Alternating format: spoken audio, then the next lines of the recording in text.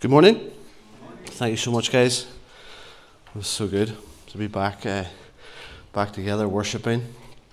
Thanks, Amy, for praying for us. Thanks, Nav, for your letting us in on your favourite part of the year. I got what? Oh, one of them. Okay. I got slightly nervous when Daniel was standing here with a rugby ball because Teddy was at the front row and I was afraid of Teddy taking him out. That's what usually happens when there's rugby balls floating about youth here. So I don't know how you're feeling. Amy's already alluded to that a wee bit as we start a new year. All different emotions, and for some people we're so used to starting off the new year, excited about a fresh start, about a new thing, and that's normally the word to start a new year, isn't it? Isaiah 43 is the go-to place for new year and doing a new thing, and maybe some of you just don't feel that at the moment. I'm not talking about this morning, but New Year's Eve, there was this random verse that was just in my head all day. Genesis 12 verse 9.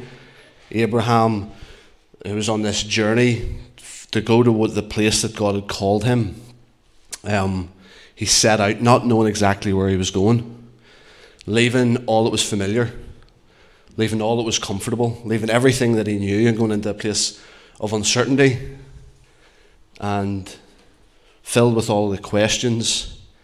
But in Genesis 12 verse 9 it says that Abraham continued south in stages towards the Negev. And so for some of us this morning, I think you maybe just need to be a bit kind on yourself.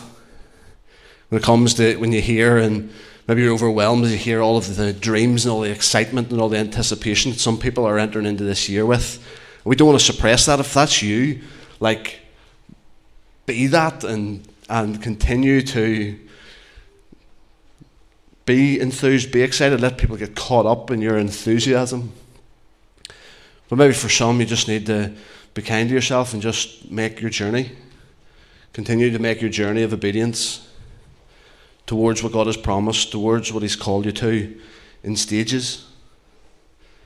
Take little bite-sized chunks, take little small moments and continue this journey of becoming more like Jesus, moving towards His promise and all that He has for you in stages. And I was just reminded of that again this morning. I'm going to share here for a few minutes, and then at the end I just again, not necessarily intended to do this, but I would just love to leave a moment towards the end. If there's anybody that maybe in light of what I want to share this morning, or you just maybe you're just feeling something for the church, maybe it's just something for yourself that you want to come up and just communicate and stir faith or stir passion or stir enthusiasm among us, please know that there's space for you to do that this morning. I don't normally do this at the end of a year, but I find myself doing it, building up to New Year's Eve, asking the Lord for a word.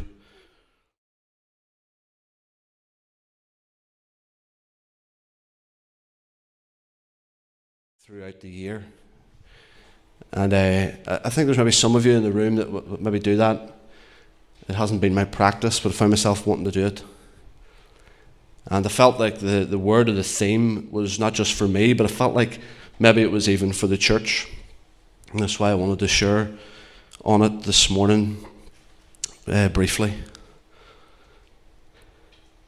So often as again, maybe I'm just talking about myself, so often as we come towards the end of a year and we think about new beginnings or new starts, without making anybody feel guilty, or there's no condemnation with this at all, sometimes we think and we ask, what's best for me?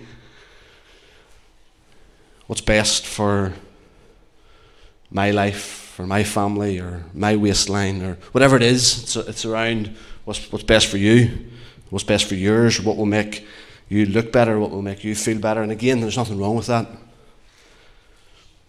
But I just felt like Just felt like the question that was being posed in my mind, what is it that God's looking for? So start a new year. Maybe for some it's just like, tomorrow's just the start of a new day. Just let me get to the new day, start of a new week. I still think this applies as we ask the question, what is He looking for? And all your stuff is good and it's important, and not negating that. But what is it that He's looking for? And the place that felt inevitable to go to, and the place that has stuck for me, has been in Micah chapter 6. And it pretty much asks the question. The prophet Micah asks the question, what is it that God is looking for? And it's to act justly, it's to love mercy, and it's to walk humbly. And so these things we could maybe, I imagine, we'll pick up on this idea of acting justly and loving mercy and as we go about our year. But it's this idea of walking humbly that I want us to consider. That I think is maybe a challenge for me. I think it's possibly also a challenge for us all together.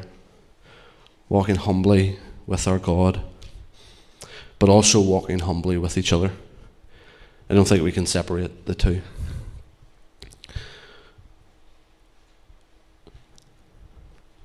There's a quote from Desmond Tutu, and we need to do a bit of work within our family. Everybody thought his name was Benjamin Tutu, but his name is Desmond, boys. Desmond Tutu. And I've so been inspired by his life, none more so than the last week, as he passed away last week at the age of 90.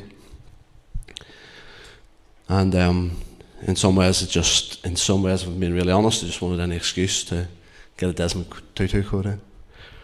But he says, humility, at the top of that quote, says that like humility, generosity comes from seeing that everything we have and everything we accomplish comes from God's grace and God's love for us. And the quote goes on, certainly it is from experiencing this generosity of God and the generosity of those in our life that we learn gratitude and to be generous to others. But like humility, and so this idea of humility, this idea of walking humbly, if we take seriously what Desmond Tutu said, we are acknowledging, we come to that recognition that everything we have or everything that we accomplish is all because of His grace and His love. It's a good starting point for what it is to walk humbly. To live a life of humility is acknowledging, knowing that everything that you have or everything that you accomplish is because of His grace and His love. And as I've said, I've been so inspired by his life and his ministry and all that he stood for. And I believe he was imitating Jesus. There's part of me as we step into this new year that in some ways, like the Apostle Paul says, imitate me as I imitate Christ. As I look at the language that Desmond Tutu used around forgiveness and reconciliation, it is a life worth imitating. And so we step into this, and I believe as we imitate some of what he prioritized as he imitated Christ, 2022 will be a great year. And I believe that, and partly trying to be funny, but also truly believe that 2022 will be a great year as we imitate some of the stuff around forgiveness and reconciliation and ultimately walking humbly before our God. We've just celebrated the ultimate act of humility, haven't we? Like, humility is God incarnate.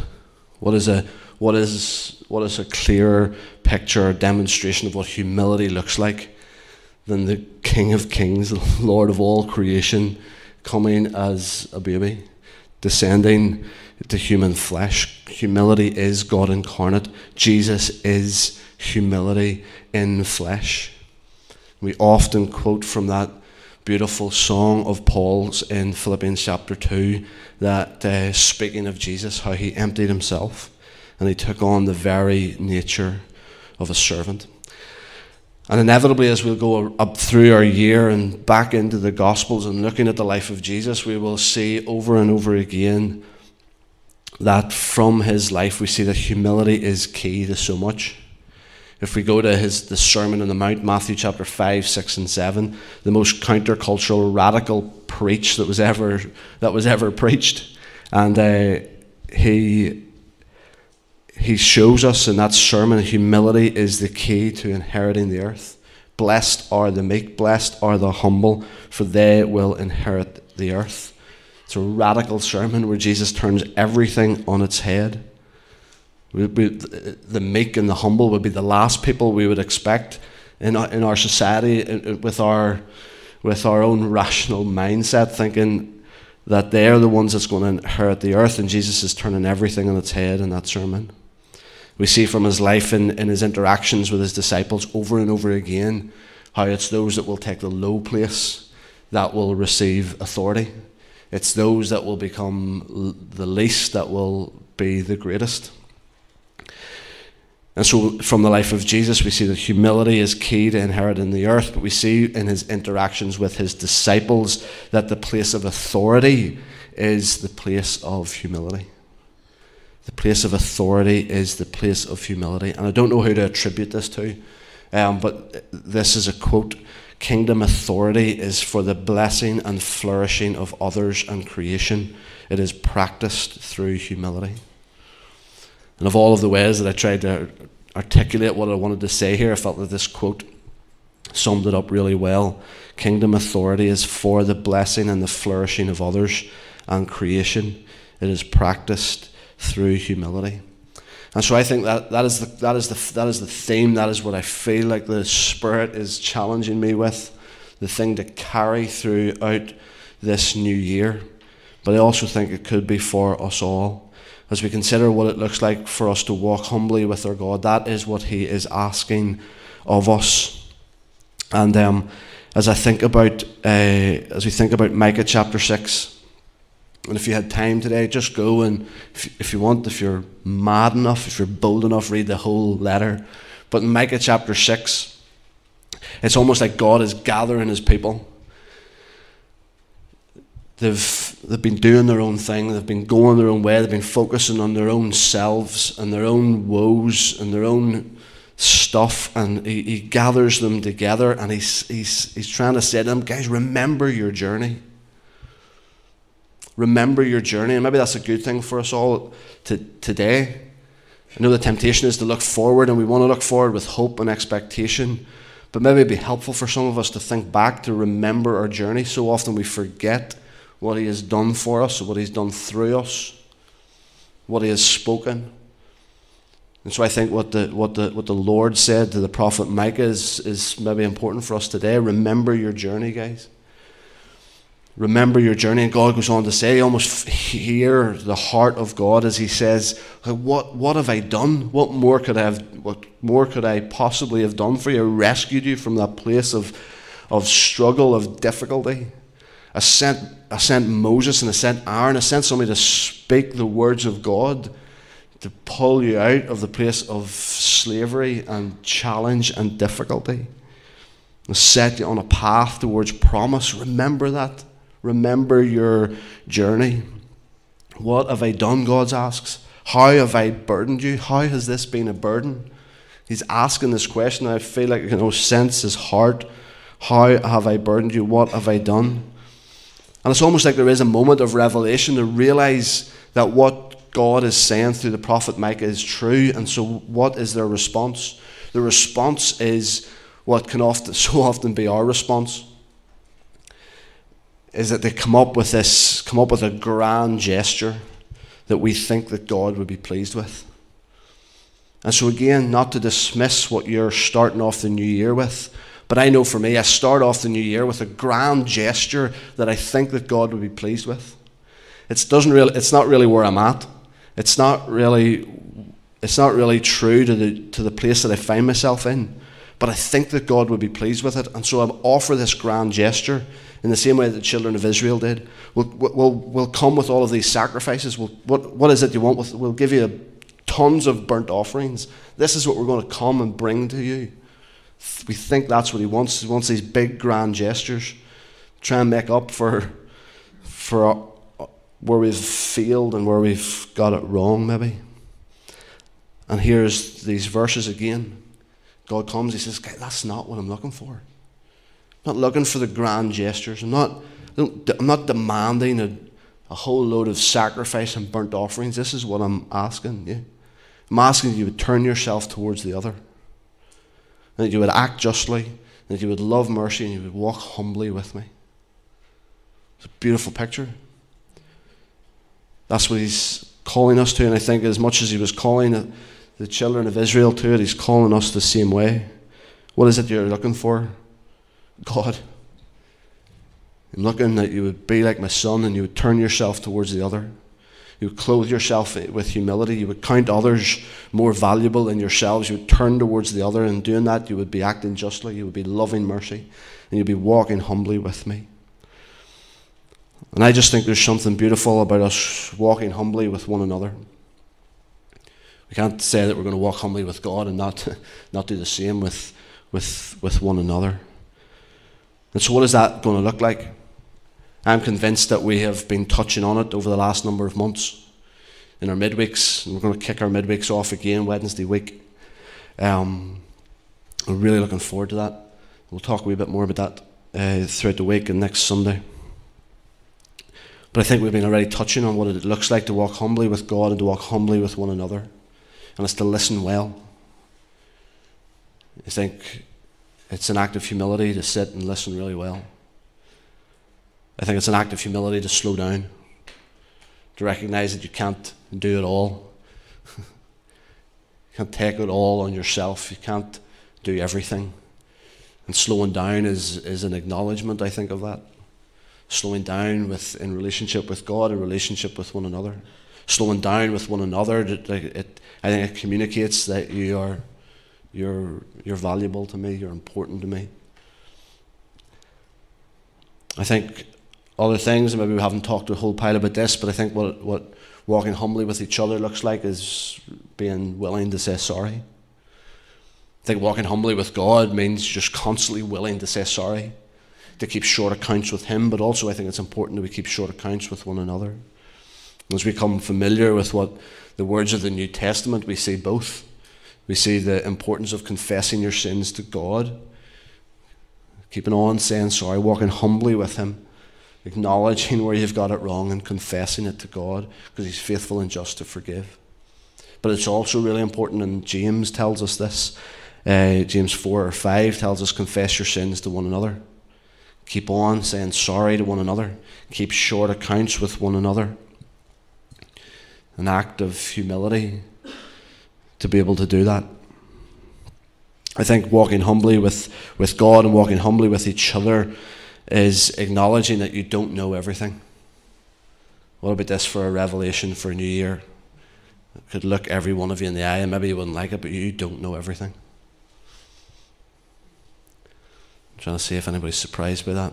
You don't know everything.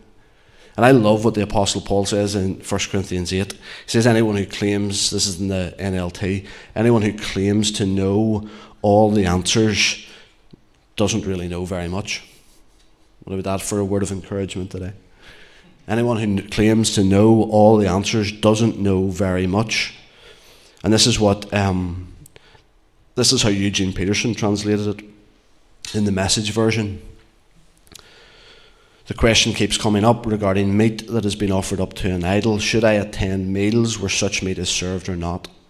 And here it is. We sometimes tend to think we know all we need to know to answer these kinds of questions. But sometimes our humble hearts can help us more than our proud minds.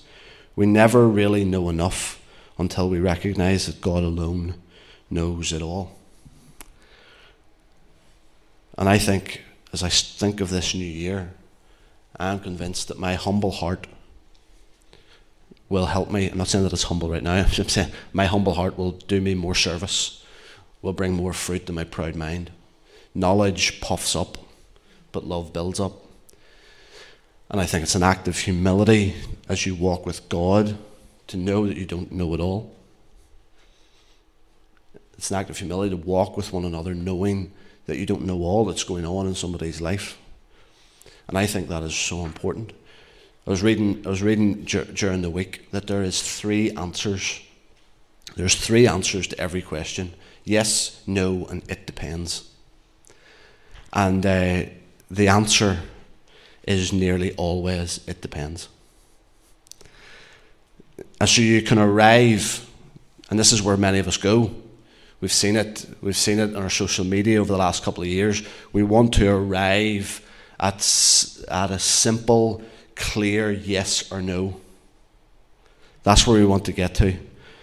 And we can get there as long as we're willing to exclude all of the additional information. And that's where the it depends comes. That additional information is what makes up the stuff of life. And so you can arrive, I hope I'm making sense, if you can arrive at the yes or the no, you can arrive at those answers really clearly and quickly and simply if you dismiss all of the other additional information. And the other additional information is where most of life is made up.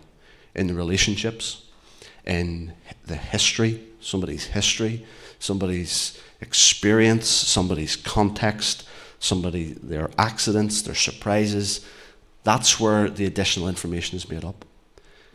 And so whenever you are willing to pursue the additional information, the answer is nearly always, well, it depends. And I think that requires an act of humility. It requires a commitment to walking humbly with someone while you are hearing and committing yourself to the additional information. And I think, again, for me, and maybe for some of us, this is a challenge personal for me. Walking humbly might look like that I'm not going to automatically assume the worst in someone with such limited information. Because I do that, I'm guilty of it, and I hate it. And I think to walk humbly with someone means you're committing yourself to not assuming the worst. I'm not going to assume the worst. I know inevitably at some stage this year I definitely will. And thank goodness Judith's not here to listen to me. She'll call me out straight away. If Caleb's listening, he'll call me out pretty quick too. But I think walking humbly with one another is a commitment to saying, I'm not going to assume the worst in you with limited information. And I think also when it comes to walking humbly with God and one another, there's this willingness to say, I need you. And so we're so comfortable at most of the time is to sing that and to say, I need God. This life of independence is not all it's cracked up to be. No matter what society tells me, life of independence is not where I flourish or not where I'm going to find joy and hope and meaning. It's in a life of interdependence. And it's not just in needing God, it's in needing one another. Walking humbly is being willing to say, God, I am dependent upon you. Walking humbly with one another is being willing to say, God, I am dependent on these guys. I am dependent on them. And so as I finish here, the 2 simple takeaways are, when it comes to this life of humility, pray for it. If you're willing to do that, it might be a scary prayer, pray for it. Because it's rarely going to be found within, it's going to have to come from outside of you. And while you're praying for it, start practicing it. And so again, some of the things we've talked about, the practicing of that might be listening more than talking. It might be bearing with one another. Paul talks about that so often. In practicing it might be expressing, being willing to express your limits and your weaknesses. And again, we're not always comfortable with that. But I think that's what practicing this walking humbly will look like. Being able to express your limits and your weakness. And the joy of that, the good news in that is that God, that is exactly the place where God meets us. We have convinced ourselves almost the opposite. But He longs to meet you where you're at. And that's where he does his best stuff, I think. Where his strength is made perfect in your weakness. And so that's what I'm sensing for myself. I very rarely feel like I get some sort of thing to carry throughout a year, but I feel like that's what I'm being invited to carry throughout the year. And there's a wee inkling that I think that's what he's asking for us all.